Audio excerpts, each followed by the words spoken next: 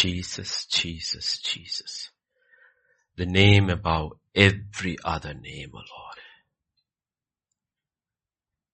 We come through you and by your name, through your blood. We come to you, Father, by faith. Plead the blood of Jesus over your children everywhere.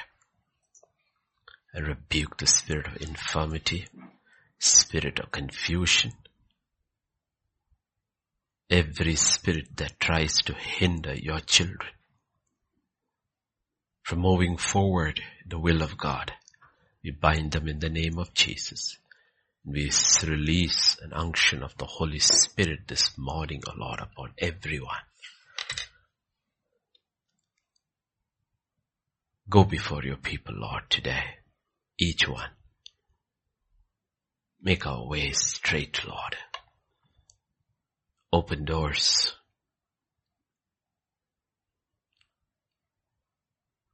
Let your name be magnified, glorified through it all, Father. For in Jesus' name we pray. Amen. Amen. Amen. We are with the 6th church. That is Revelation 3 and verse 7 onwards, where we have Philadelphia. To the angel of the church in Philadelphia write, these things says he who is holy, he who is true, he who has the key of David, he who opens and no one shuts, and shuts and no one opens. This is the introduction we saw on Monday about Philadelphia, which means brotherly love. So this is a church which has what is the most important in the kingdom of God. There is, like we've been looking in the church, there are 2 things that are important, 3 things which are important, of course, as Corinthians 13:13 says, faith, hope, and charity, of which faith and charity or love is what makes our hope true.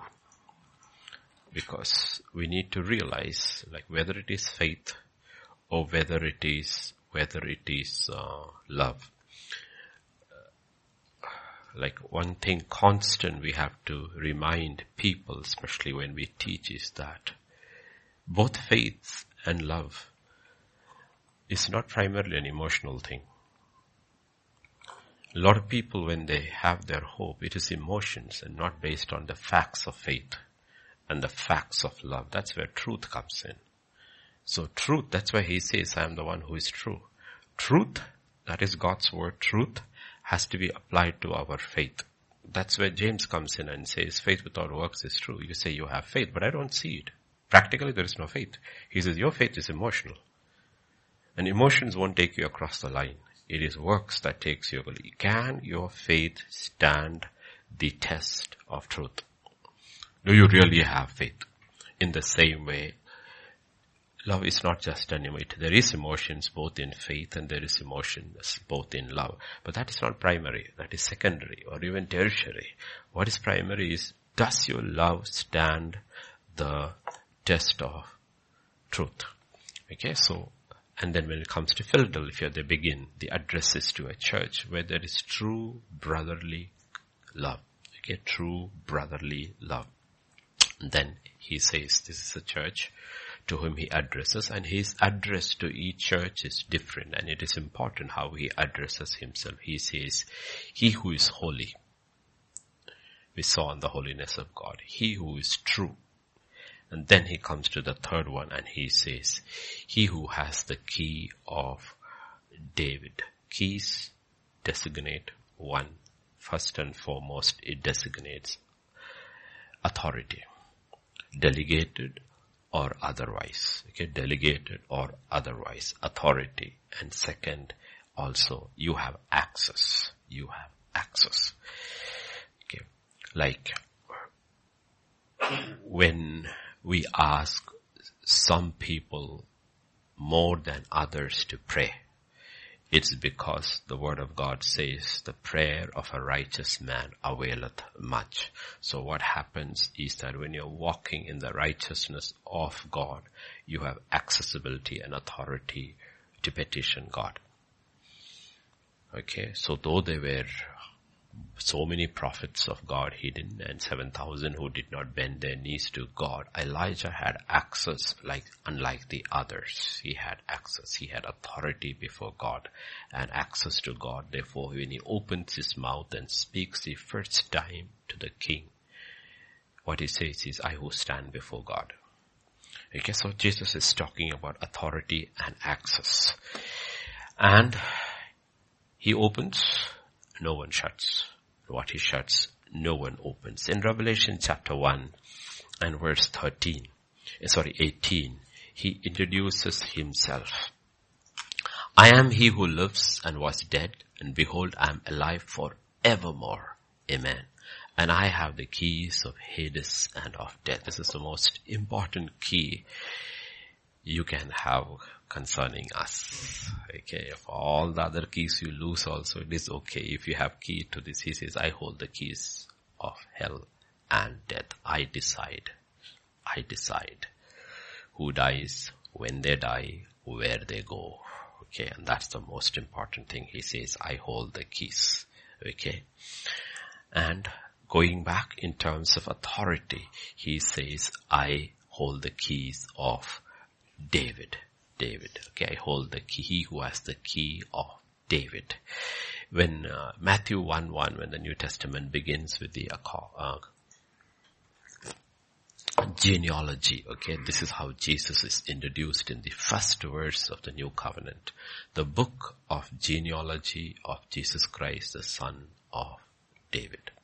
Because he's sitting on David's throne. Okay, and that throne is an eternal throne. This phrase actually comes from Isaiah 22 and verse 22. Okay, where you will see the key of the house of David I will lay on his shoulders. So he shall open and no one shall shut, and he shall shut and no one shall open. In the context, literal context over there, Shebna, the steward, has been caught stealing. Okay, he has been misusing the authority given by King Hezekiah. So he's removed from his position, and Eliakim is being appointed. And when he's being appointed, this is a statement that is made. The key of the house of David I will lay on his shoulders. So he shall open, no one shall shut, and he shall shut, no one shall open. And you see the aspect of this, like the Pharaoh saying about Joseph. He's second to none, only to me. And everybody needs to go to him, except the matters of the throne. So basically he's giving him the key of the kingdom of Egypt. After that, he is the one who rules. Okay, the Father has given all authority and power in heaven and on earth and below to Jesus. So it is his kingdom. He will rule until he has brought all his enemies under his feet. Then only he will hand it over. That's what it basically means. So basically Jesus is saying, I am sovereign. My decision is absolute and I have all authority. Okay. And when he says, the door that I open, no man can shut. And what I shut, no man can open. We need to understand in our context. Basically, he is saying, I control the flow of human history. This is something which we need to understand. We look and we study and waste a lot of time on history and news and everything, but we do not realize he controls it all. Everything is. That is why we, of all people, should not be shaken by events that are happening.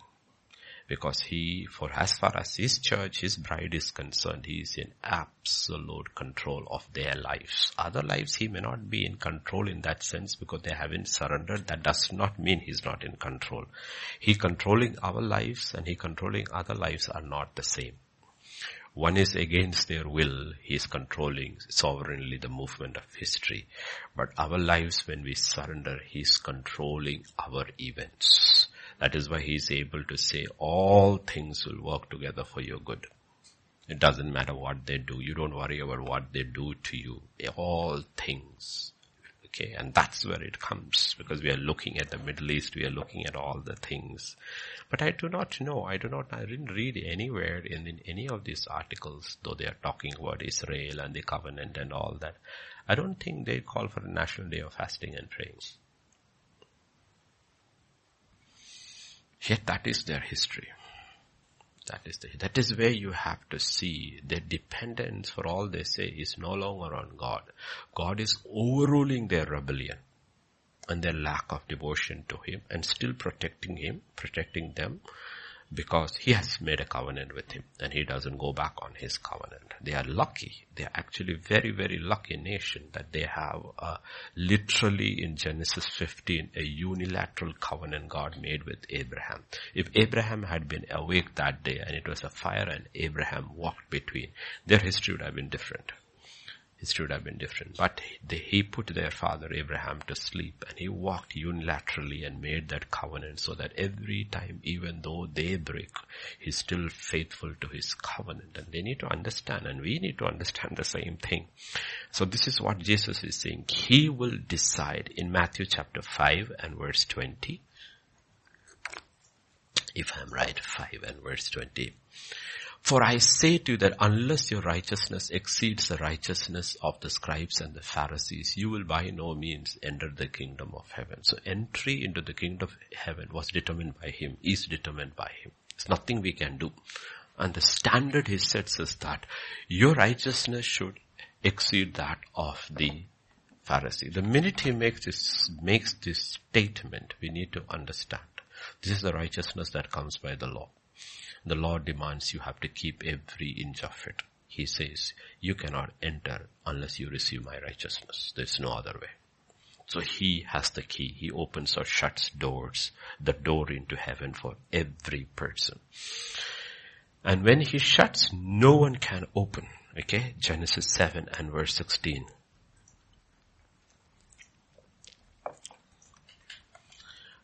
Those that entered, male and female, all flesh, went in as God had commanded him, and the Lord shut him in. This is Noah. This is the first judgment. After that, there was nothing Noah could do or the millions outside could do. The door could not be opened because God shut them in. Okay. In Matthew 16 and verse 18, I also say to you that you are Peter, and on this rock I will build my church, and the gates of Hades or hell shall not prevail against it. Hell has its limits. Even hell is limited by Christ Jesus. Okay. And if you look at Ephesians 2 and verse 18, through Him we have both access by one Spirit to the Father. There's no other way. He's the only way. He's the key. You want to enter into the Father's presence. There is no other way. So we are, in so many ways, we are called to knock, to seek, to keep asking, and to keep knocking. Okay? Keep knocking. So we are asked to pray, like in Luke 18:1 we know, men should always pray and never give up. But the key is that when He comes, will He find faith on earth? Because we need to understand faith is a very powerful key. One of the master keys in the kingdom of God is faith. That is why we preach on faith, because faith is what opens the door. So we are called to pray without ceasing and to build in our most holy faith. Okay? So now, when we come back to Philadelphia, okay, he begins with this statement by saying, he says, you know what, this is who I am, the one who opens the doors, the one door that I open, and no one can shut. And then he comes to verse 8, he says, I know your works. Okay, every time to every church he says that, I know your works. Which means nothing escapes the notice of Jesus. And there is nothing Jesus does not know. After introducing himself to this church, he says, I know your works. See, I have set before you an open door. I've set before you an open door and no one can shut it. Now he's telling to this church. The question is, what are their works that he has seen that he leaves an open door for them or opens a door for them which no man can shut? And the next statement is extraordinary. He says, for you have a little strength, have kept my word and have not denied my name. Because we always, in this world, which is true, in this world, the way man acts is that we often think open doors or opportunities are dependent upon our strength. Primarily money, power and knowledge. These three things open doors in this world. If you have money, you can open doors. Okay, you have open doors. If you have power, you can open doors. If you have knowledge, you can open doors. Let us take simple things which used to happen nowadays. I guess it still happens the same thing. Like, when I was studying in my +2, I had my classmate who had already booked his engineering seat when he was in school. So there was a private engineering college where you could pay the management seat. Okay. So his father had already bought him his seat. Okay. So everybody is in +2. Everybody is preparing for the entrance, but this guy is cool because he has an open door which money has bought. Okay. There will be another guy who's excellent in math, physics and chemistry. So he's confident of getting into engineering stream. Only he's wondering about which stream he will get. Okay, which stream he will get because his key is knowledge. Then there will be a third guy whose father is the minister, who's also very sure that he can get into whatever he wants because his father will put in the word and the seat will be open for him. This is how the kingdom of this world works. You have either money, you have either knowledge, or you have power, influence. But when it comes to this church has nothing. This church has nothing. Okay, he says, this church has very little strength. You have very little strength. The first thing that is they have very little strength. And that is something which we don't like. We don't like. Okay. Second thing is that you have kept my word and you have not denied my name. You see, keeping his word and not denying his name, it is not the same for everybody. There could be a person who keeps his word and does not deny his name. Okay. Let us take an example. You are living in a red town, in a red state. Okay, red town in a red state. Your town council is red. All the members of everything, including the school board, are red. Your state, your governor is red, senate is red, your congress is red, everything is red. There you have kept your word and not denied his name. It's a great thing. It's a good thing. Not a great thing, it's a good thing. Now you are living in Afghanistan. Okay, living in Afghanistan. And if you are known, your faith is known, there's only one option. You will be killed if you don't recant. There, you have kept his word and not denied his name. Outwardly, it looks both have done the same thing, but it is not the same. It is not the same. So that's why Jesus does not come with first and saying that you have kept my word and not denied my name. He says, I look at you. I look at you.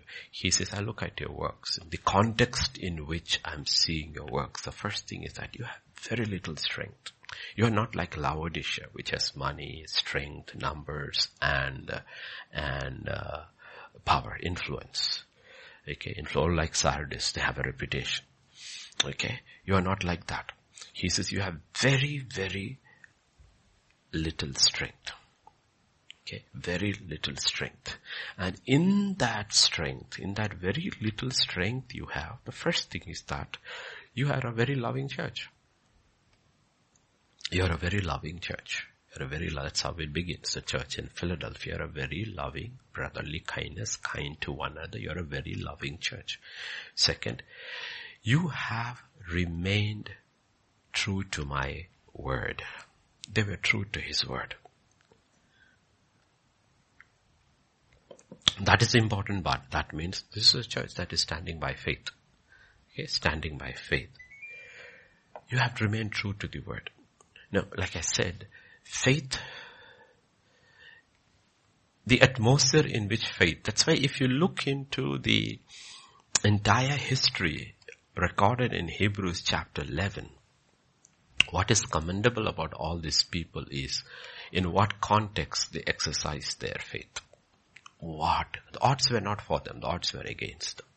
They didn't have, like we are talking about Joseph in Egypt. It's almost unbelievable. Joseph in Egypt is unbelievable. Where have we heard about anywhere in 2000 years of church history of one man all alone standing there in faith, a man who does not have the written word, a man who does not have anybody praying for him anywhere, who doesn't have a history of a church or anything, and yet he is standing there all alone in faith. So Joseph's faith is extraordinary, and he has very little strength because he is a Hebrew in Egypt. He's got very little strength. That is what is commendable. Okay. Or Daniel taking that stand. He's not taking this stand in Jerusalem. He's taking this stand in Babylon, where he has very little strength. Very, very little strength. Okay. Or his three friends. Because they're all Hebrews in an extremely overpowering Gentile world. And the result is the same for Joseph, Daniel, and his three friends. God kept an open door for them, which no one could shut. First, Joseph's brothers tried to shut it by throwing him to the well. Let's see what happens to your dream. That dream was that open door. But you will see the dream will come. Nobody could shut that. The devil was first through the family, then Potiphar's family, and then the other guy. All methods the devil was trying to shut that door, but the door could not be shut. It could not be shut because the door was kept open by God. And the reason he kept open, you have to look at God opening a door and the reason. That is what is important. Okay. Now we don't have to worry about the door that God opens, because when he opens, no man can shut. What we need to realize, what is that I have to do to see the doors are opened? The first thing he says is that, know your weakness, or be weak, which is the most difficult thing for us. Okay. Difficult thing for us. Be weak. Be weak. That's the first thing.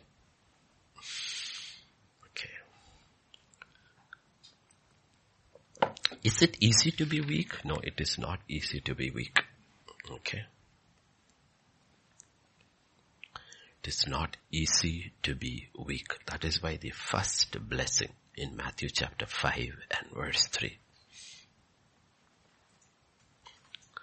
Blessed are the poor in spirit, for theirs is the kingdom of heaven. Okay, kingdom of heaven. And its corollary in the kingdom of God is, is James 2:5. Okay? James 2:5. God has chosen the poor of this world to be rich in faith and heirs of the kingdom. The keys of the kingdom are with him. He said, I will make you first. If you are poor in the spirit, only you can be rich in faith. Okay. This is condition. Okay. Please don't misunderstand that because we hear the word, and in our church we do online or offline the word all the time, we are rich in faith. No. We have just grown in knowledge. We are grown in knowledge. Okay, we are grown in knowledge, which is not a bad thing, because God's people perish because of lack of knowledge. Okay, it's not a growing in knowledge. It's not a bad thing in itself. But that does not mean we are rich in faith. Because this is the condition. You cannot grow rich in faith unless you become poor on one side. Does not become poor in one side. Okay, you cannot. And this is, you see the pattern everywhere with everybody, whether it is even with Gideon. Okay.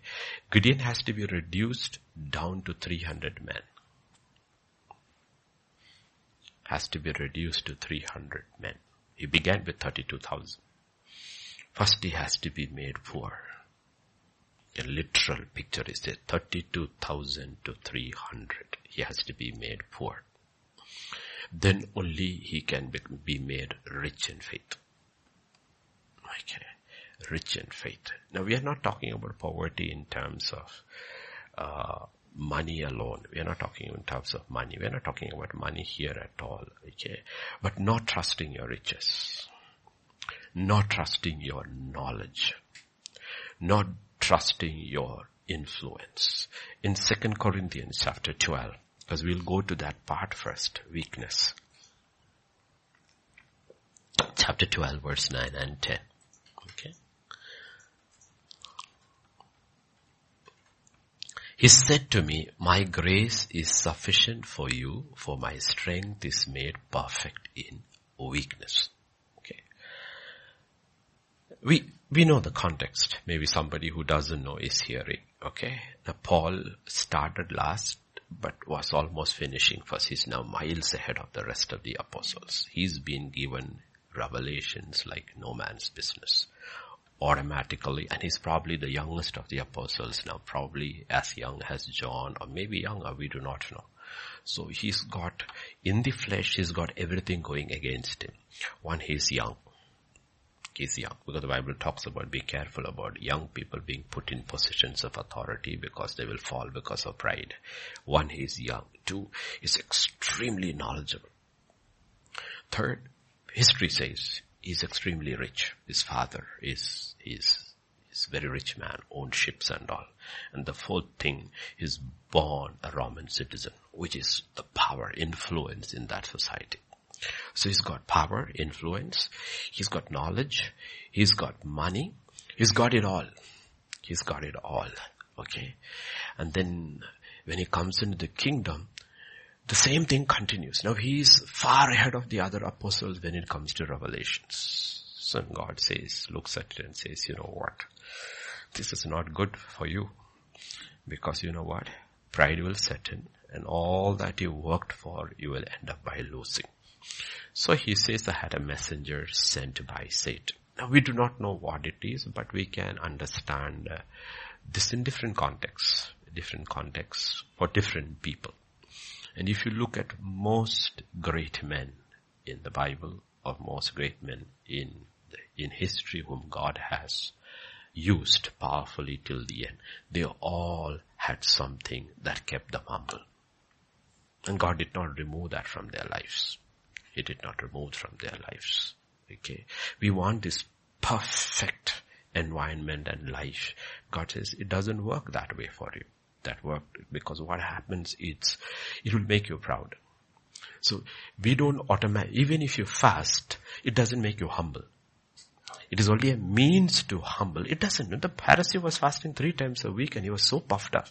So fasting does not make you necessarily humble. Okay? Though it is a means to humble yourself. And the fact of the matter is that when a man is truly humble, he doesn't have to fast. Then it becomes a part of the religion.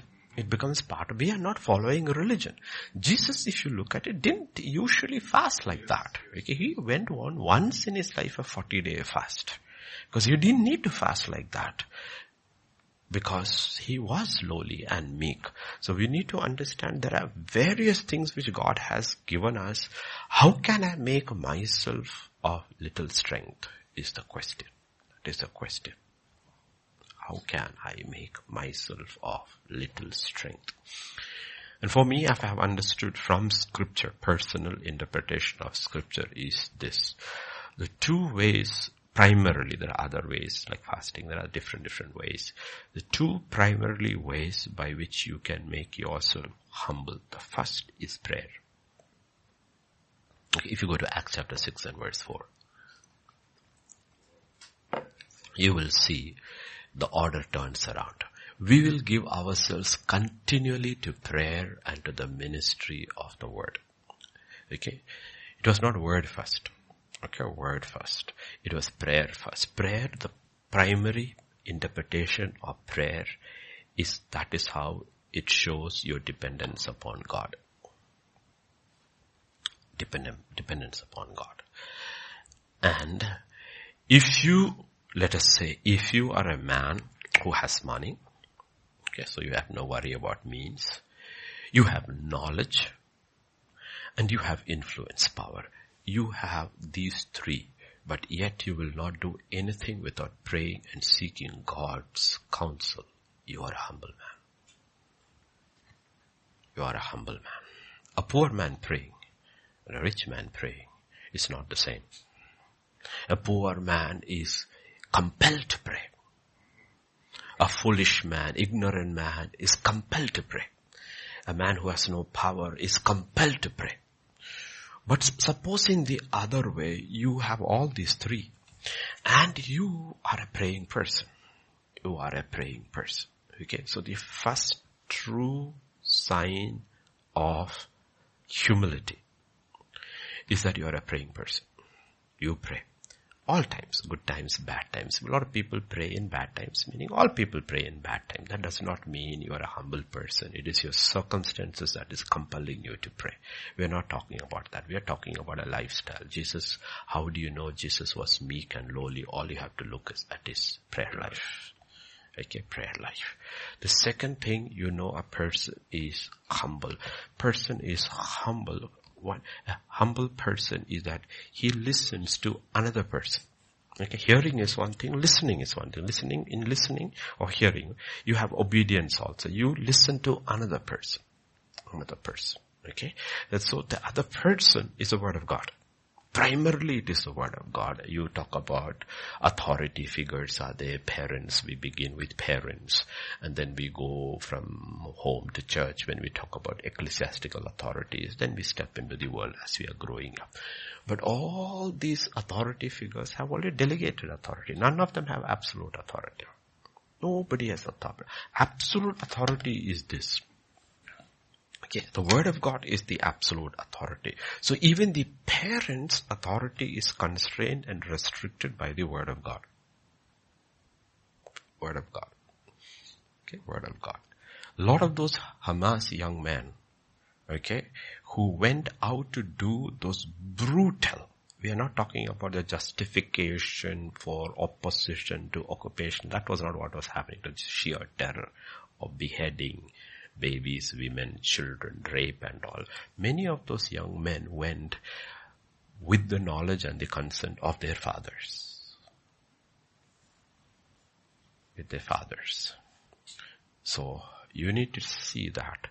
Then that father does not have authority because he is abusing authority. Abusing authority. So these pictures are there in our culture, especially Indian culture, this absolute authority of the father and the mother. No, there isn't. I mean, why should a child honor his father and mother? Why should a child obey his parents? Why? You need to ask a question. Why? Answer is because God said so. If those verses are not written in the Bible, then there is no authority. God said. Why should a church member or a sheep obey his shepherd? Because God said so. Why should we obey the laws of the land? Because God said so. God said so. Okay, so that is the first sign of humility. The first sign of humility is your prayer life because you are dependent upon God. Second sign of humility, you are dependent upon what God has said.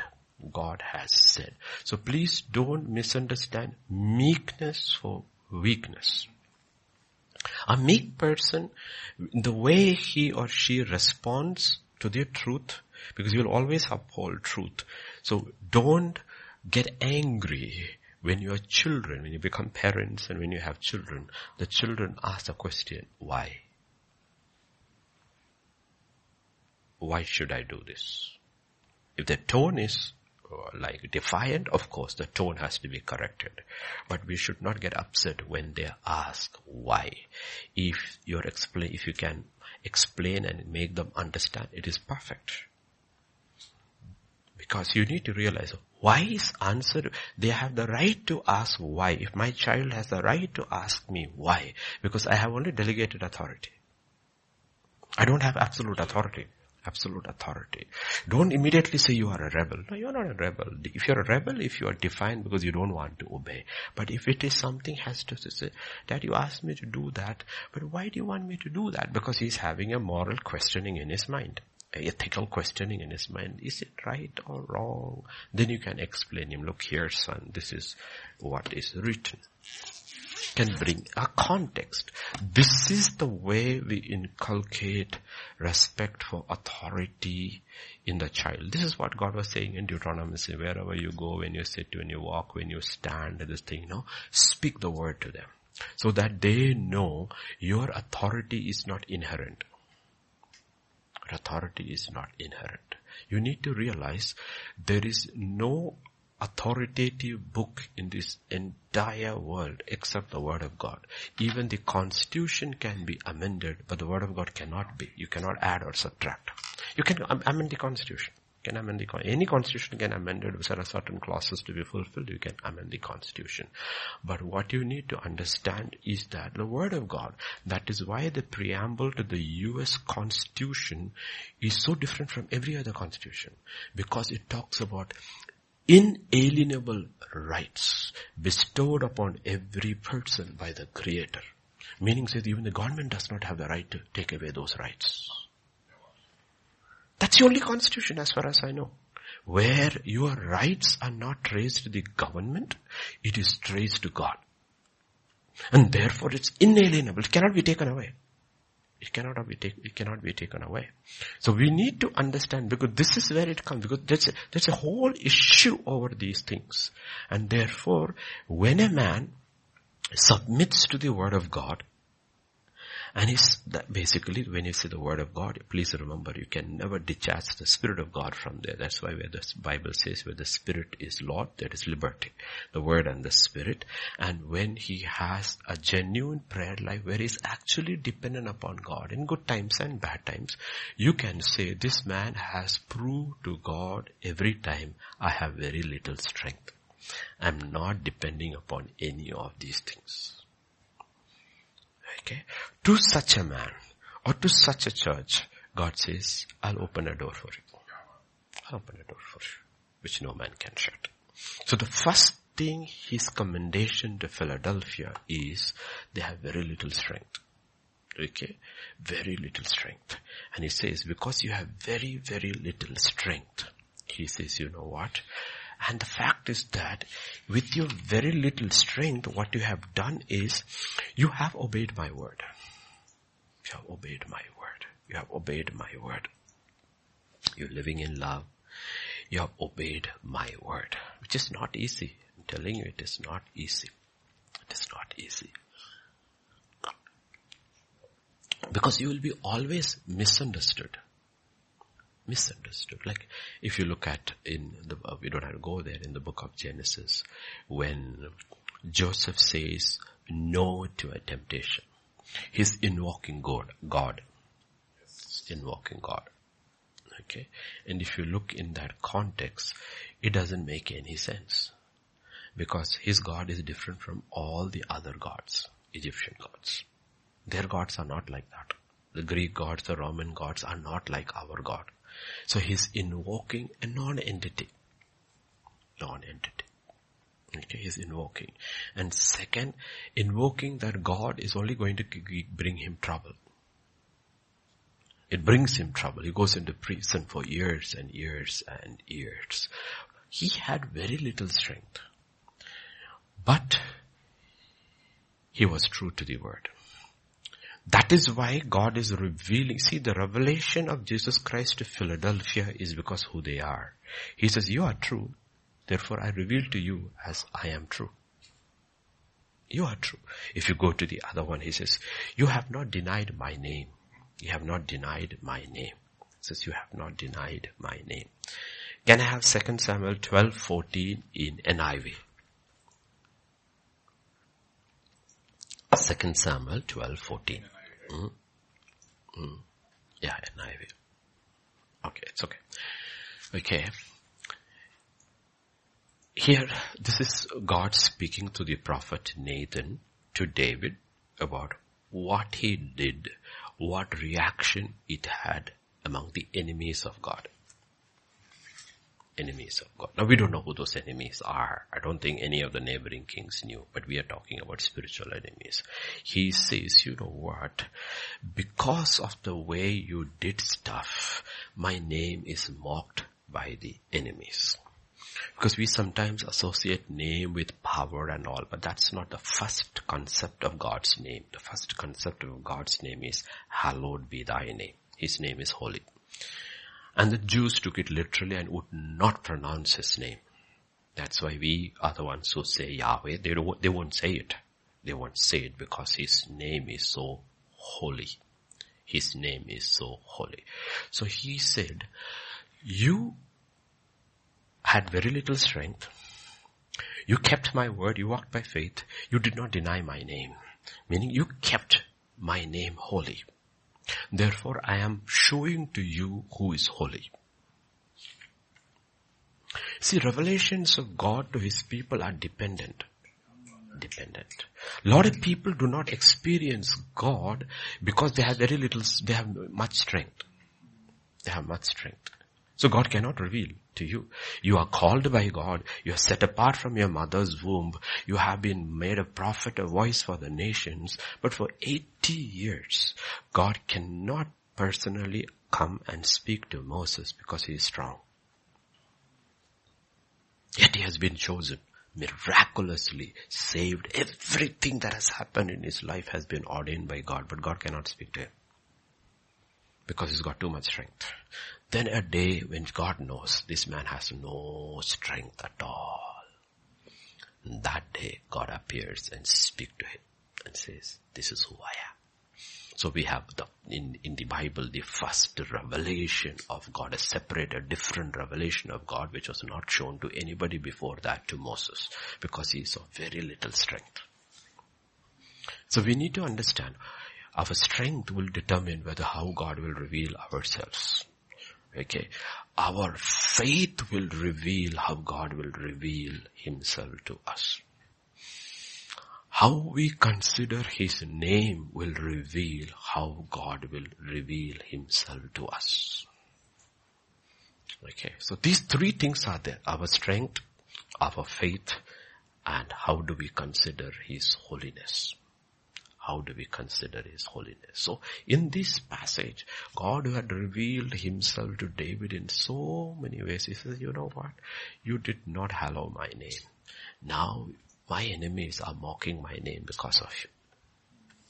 Because of you. Because of you. So these things are important because what will make a church or an individual effective?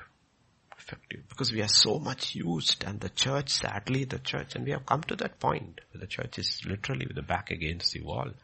And the church has been picking up models from the world. Okay. Like, if you look at David's three major failings in his life. Okay.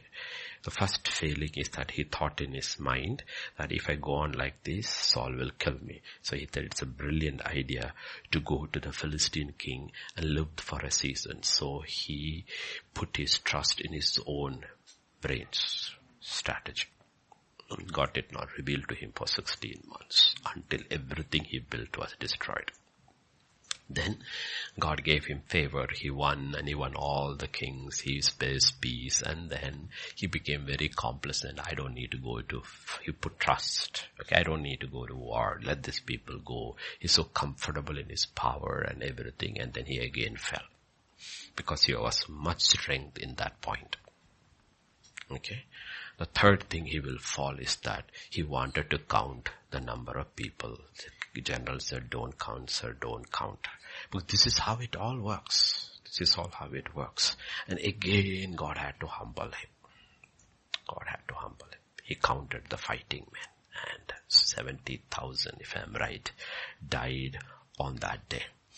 So God is teaching us through all of this and teaching us through Philadelphia. Philadelphia is going to have an open door. Opportunities. 2, there's a trial that is going to come upon the whole earth. Trial that is going to come upon the whole earth. And he says, you will escape. I'll keep the door open for you and nobody can shut it. And that's why we need this thing, because trials are coming upon every life. If God has to open a door through which I can go through, what is that I need? And what God is recommending, he doesn't recommend anything. What God is telling here, it's a very difficult thing to practice. It's very difficult to practice. It's very, very difficult to practice. Okay, very, very difficult to practice. We saw in the Nepali service yesterday the parallel chapters of 18 and 19, how different it is. Yet it looks outwardly so similar. 3 men, that is Jesus and 2 angels, comes to Abraham's house. Abraham runs, bows, offers them hospitality, and they say, okay, do as you want. And the same 2 people, after that 3, goes to Lot's. He also bows and rushes and said, come to my house. And they said, no, we'll sleep in the marketplace. How God is willing to fellowship with one man and does not want to fellowship with the other one. Because Lot had become strong in Sodom. He had amassed money, he had built a house, and he was sitting at the gates, and God says, I don't want to fellowship with you. You are a very carnal Christian. You are a Christian, but you are a very carnal Christian. Your trust is in those things, and I would rather sleep in the marketplace. It's because he insisted very strongly they went in, but when they went in, what he brought was not a blessing. What he brought in was trouble. Because then the trouble came to his doorstep. We have to get this pictures very, very clearly, because there is no other way. So our God can open impossible doors. If you look at, let's look at just a few verses. Isaiah 54, 1 and 2.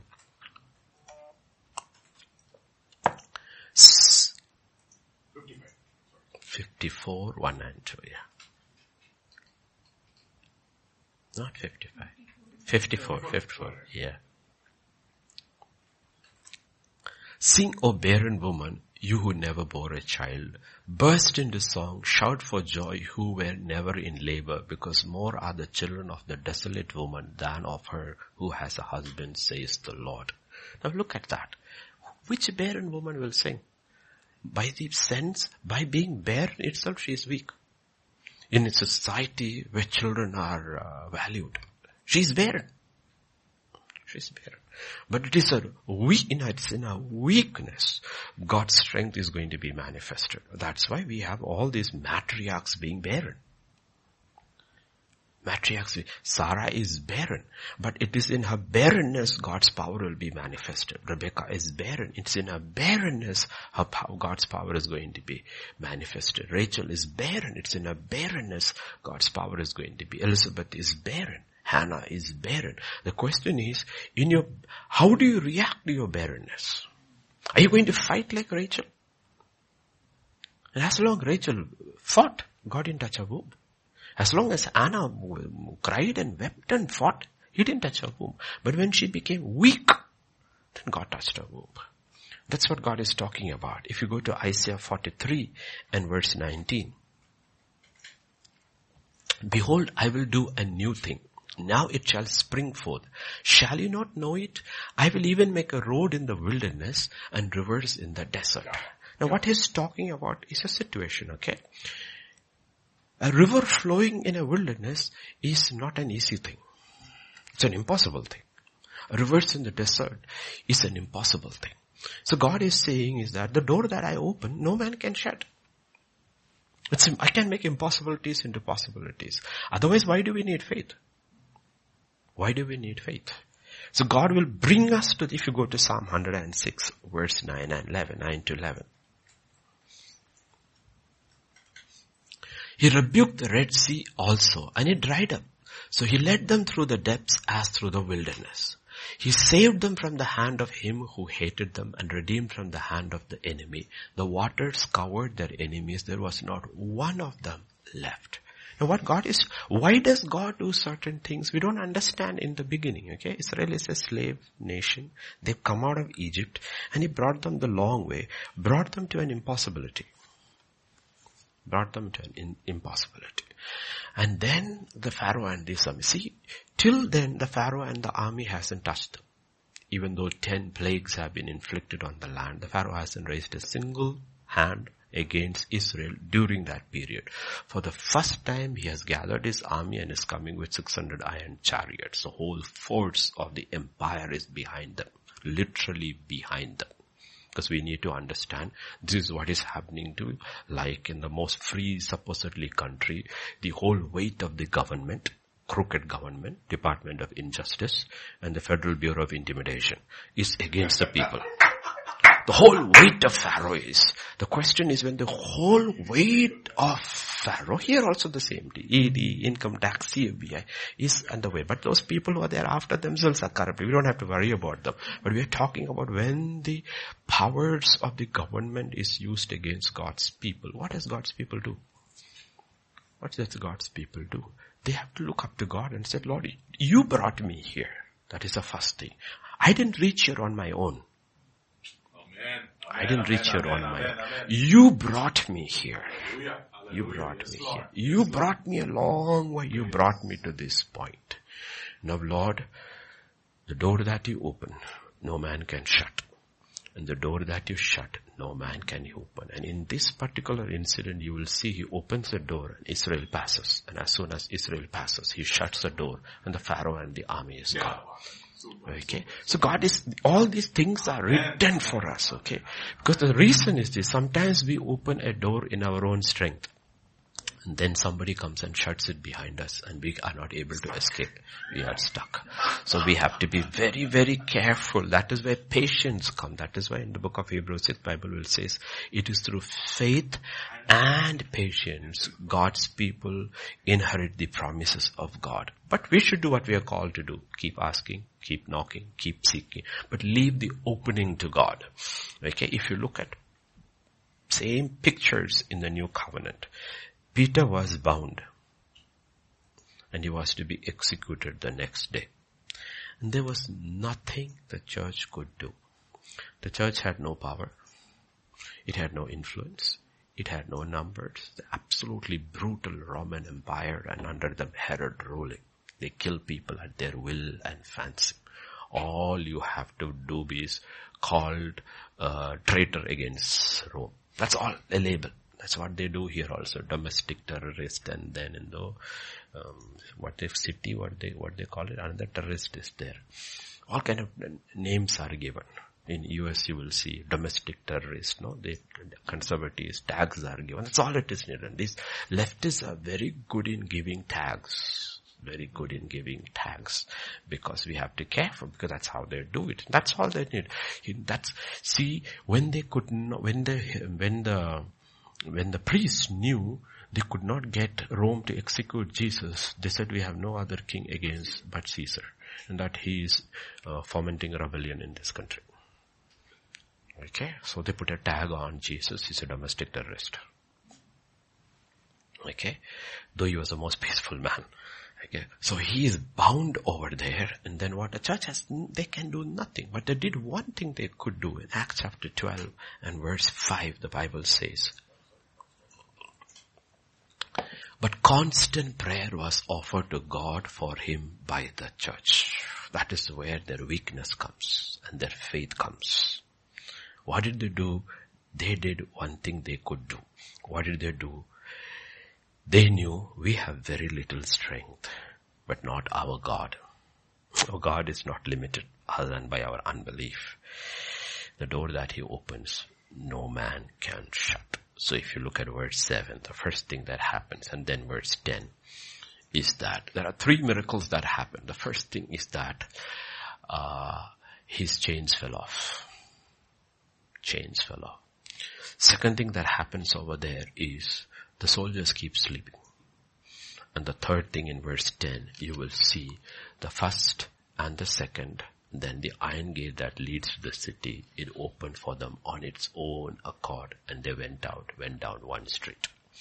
So you will see the door that he opened, Everybody thought they were secure. I mean, that's how the tragedy happened in Israel. The most prepared nation on earth for a terrorist attack. The most prepared nation on earth for terrorist attack. Terrorist attack was caught unprepared. You know why? Because they had put their trust in their own strength and in their power and their capabilities, and not in their God by which they are known. They have known. It's their God we worship, and we became our Father. But you know what? And they were caught absolutely napping. The best agency called Mossad. Everybody was caught by surprise. They were caught by surprise. You know what? Because they put their trust. But what does prayer do? Prayer is something which shows you trust God. And here in this situation, what happened? They were putting their trust in God. If you come to Acts chapter 16, 24, 25, we know it's common, but we have to revisit these places so that we can see it. Having received such a charge, he put them into the inner prison and fastened their feet in the stocks. Okay.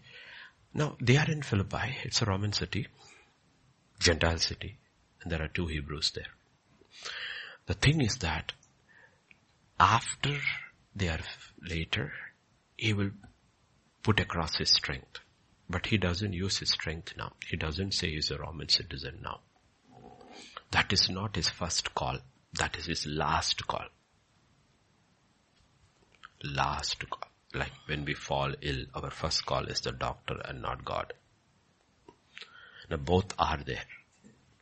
Okay, both are there. Paul is there in the Roman prison. Silas is there in the Roman prison. Their first call is God and not their Roman citizenship. Otherwise he could look at a jailer and tell them, I'm a Roman citizen. The whole picture would change. It doesn't say that. He doesn't say that at all. His first call is not man. His first call is God. Okay, so they have very little strength. They're in a foreign country, foreign city, no influence, nothing. And then what happens is, at midnight, Paul and Silas were praying and singing hymns. Okay? In James chapter 5 and verse 13.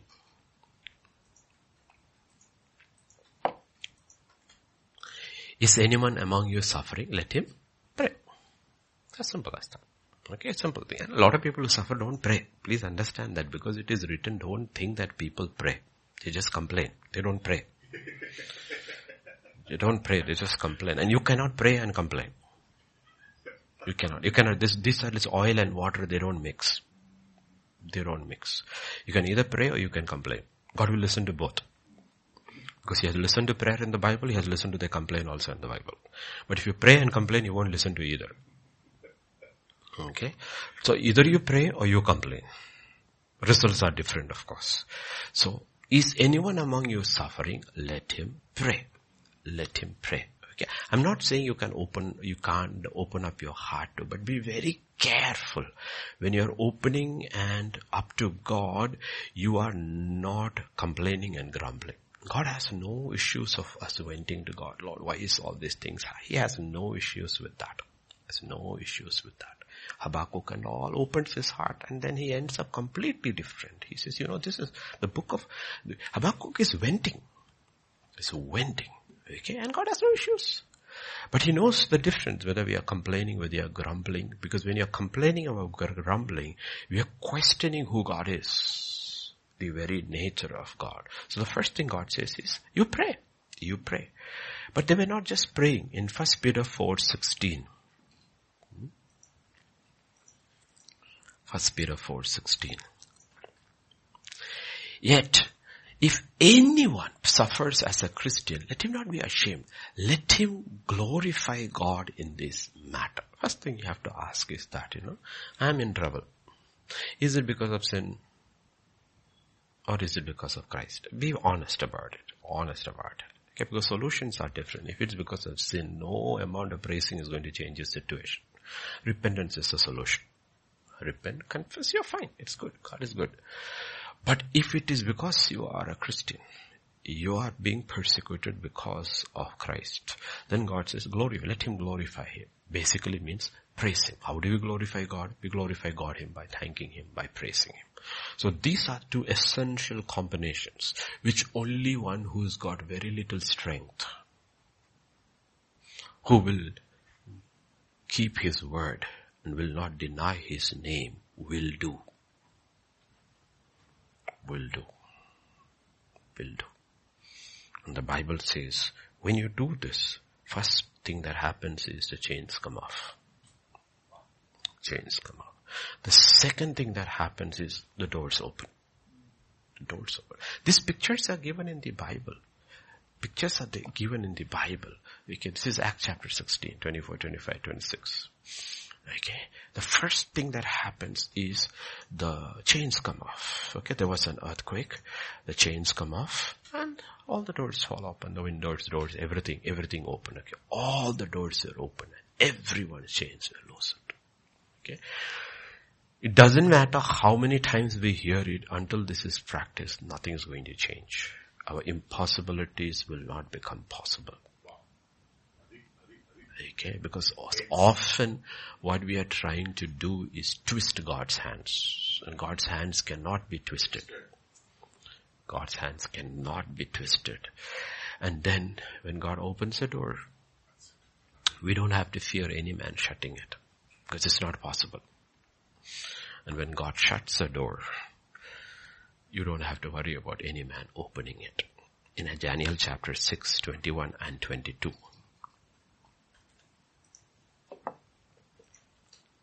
Okay.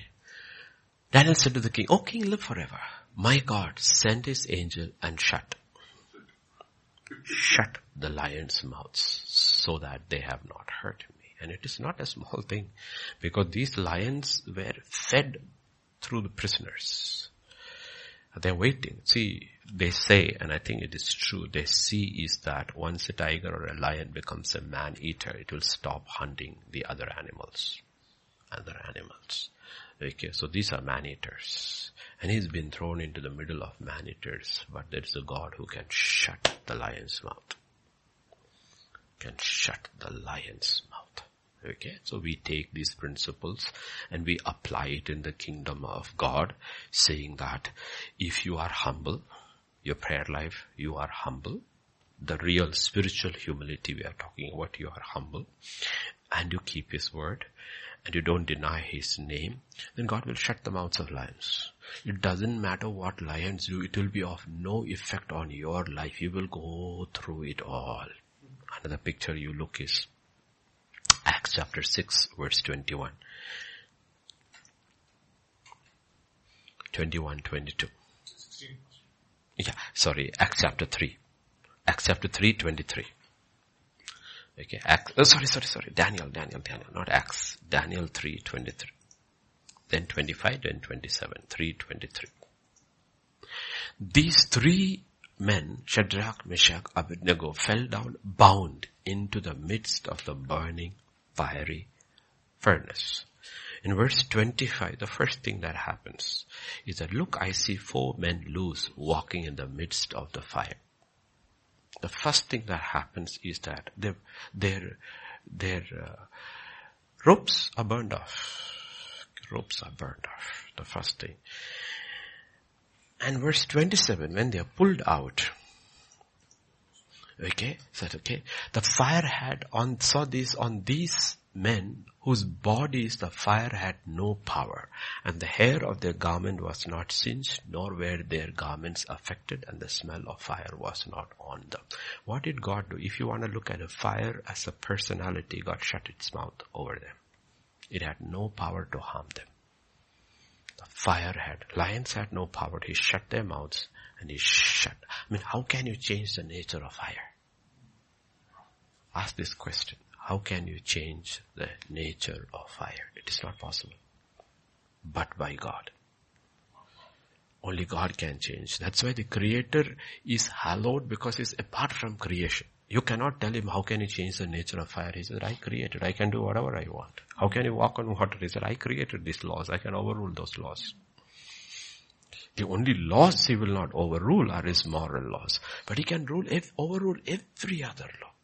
Every other law overrule. And that's what we are talking about. When God opens a door, he can overrule anything. He can overrule anything. Everything. And that's where the miracles come in. What is a miracle? A miracle is a suspension of God's own laws, physical and natural laws. How can water turn into wine? Impossible. But why did the water turn into wine? Because a few servants who were very weak, they were so. He didn't call the disciples. They were not weak. They were strong. They were strong. So he called the servants, the least category servants in that household who were kept to wash their feet. He said, you fill, you take. A miracle took place. This is how it works. Every time this is work. So you're looking at a whole church who has been trained by their pastor, and they are in affliction. They are in very difficult situations.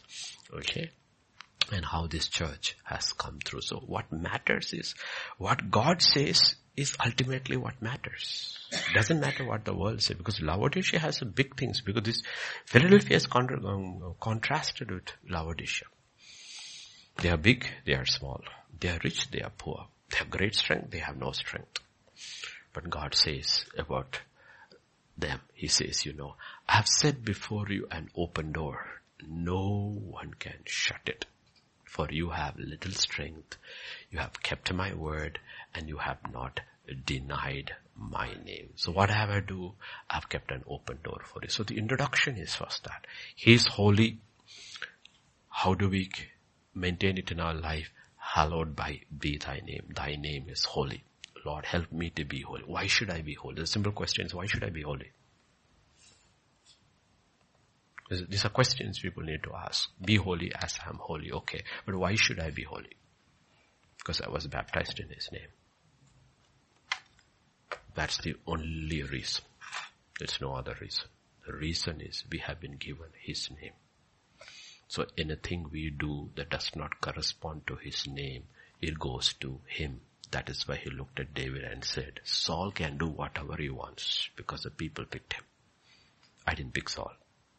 They picked him, I anointed him. But I picked you. I picked you. I am the one who picked you. So whenever you do something, it affects my name. Okay?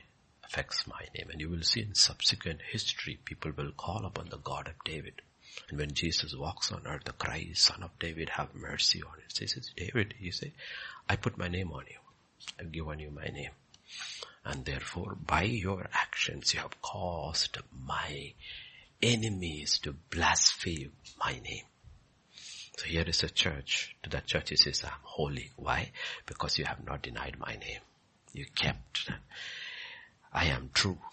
And you are true. Because you have kept my word. I kept my word. And do you know who I am? I'm the one who opens doors. No man can shut. I shut doors. No man can open. To you, I've kept a door open for you. And no man will be able to shut it. So this is very powerful principle God is putting across. How he acts in the lives of his children and how he acts in history. So God says, don't look at outward things. You want things to happen in your life, fall in line with my word. That's why Jesus says, sanctify them by my word. Your word is the truth. We shall go to Peter and we shall pray. Jesus, Jesus, Jesus, Jesus, Jesus, Jesus, Jesus, Jesus,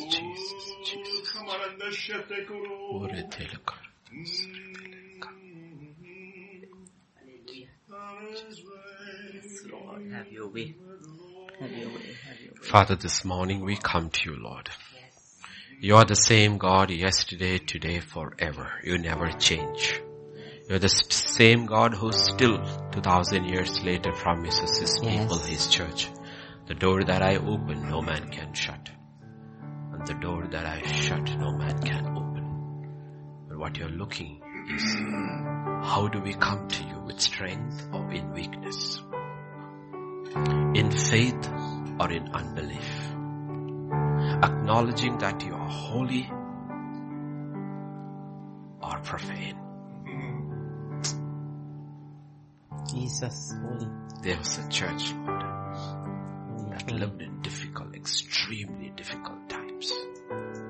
Most cruel and strong empire. But to them you gave this promise. The door that I open, no man can shut. No man can shut. No man can shut.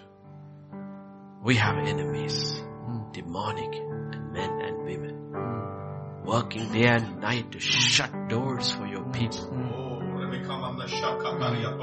Touch, Lord, touch, Father, touch. Today, Lord, I pray, open doors for your people. Open doors. Safe passage for those who need safe passage. Please, you open Lord. the Red Sea for Lord. your people. Then you closed it behind when the enemies tried pursuing. Yes. Open doors, Father, for your healing to flow. For many who are not well in the ICU, open the door, oh Father. Let your healing virtue flow, Father. Yes. The woman with an issue of blood touched the hem of your garment by faith. But that opened a door for her. And your virtue, Lord, I pray would touch Keith today, Lord. Yes. Yes. Door Yes. that comfort will What's your flow. word? Heal. Yes, Lord. Yes, Lord. Your strength would flow, Father. Yes, Jesus. Strengthen them. Your provision will flow, Father. Yes, yes.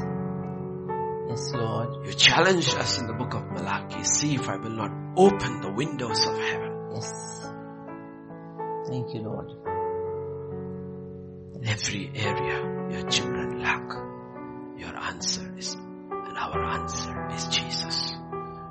He is our all. He is our everything. The question is, do we really believe? We sing, He is my everything. He is my all. But we react like Abraham. When you came to him and said, I am your shield and your exceedingly reward. His response was, what's the point? I'm childless. You have opened the greatest of all doors that will be shut for millions, the door of salvation. That one door alone is enough to make us grateful for all of eternity. And you opened it. There was nothing we could do to open that door. You opened that door. And your word says, Lord, if you did not spare your own son for us, how much more with him will he give us all things? It's a trial that is upon the earth and coming upon the earth. Your people need open doors. Yes, we do. Thank you, Lord. Many out to destroy your servants, Yes, Lord. but we need an open door. Many out to destroy, literally destroy us, but he needs an open door Yes, yes, that will be hidden, kept in safety, yes, that no power on earth can touch him. yes, yes. No power of hell, no power on earth. He needs an open door. And I pray he will come to you every day in He weakness, will in Jesus' name. in I faith. believe he will come to you every day. Teach him, Quiet Lord. moment, one-on-one with you, Father. He's but a child Yes, in faith. yes, yes. But let him come to you with childlike Let him faith. come, let him come. Because you said, unless you become like a child converted, you cannot enter into the kingdom of God. And I pray he will come with that childlike faith Yes, to he you will. each Yes, day. he will. And you will keep him safe Yes, Father. from every attack Yes, of yes. the In the name of enemy. Jesus. In the name of Jesus. All we can do is what we are called to do, stand in the gap, intercede for him, Thank you, Lord. for all the people, Thank you. that RG, that MQ, Brad, Cherry, and all of Thank them. you. Touch them, touch them, touch them. Thank you, Lord. Thank you. These are your war veterans, Lord. They're fighting a battle. They've been fighting it for years and refuse to quit, Lord. And I pray you touch them. You touch them. You touch them. Cover them. Thank meet them at their point of need. Yes. Keith needs a supernatural door of Yes, healing. he does. Breathe upon him. Yes. Shut doors mean nothing to you, Lord. The disciples were sitting with the door shut because of the fear of the Jews, but you just came in. I pray you will just walk through, Lord, wherever he is in the ICU. Breathe upon him the breath of life. Yes, Lord. We stand here and proclaim your word in faith. Yes, Lord. The kid shall not die, He shall live. but love and declare the works of the Lord. Yes, Lord. Hannah, her home needs comfort. Comfort her, Lord. Strengthen her, Lord.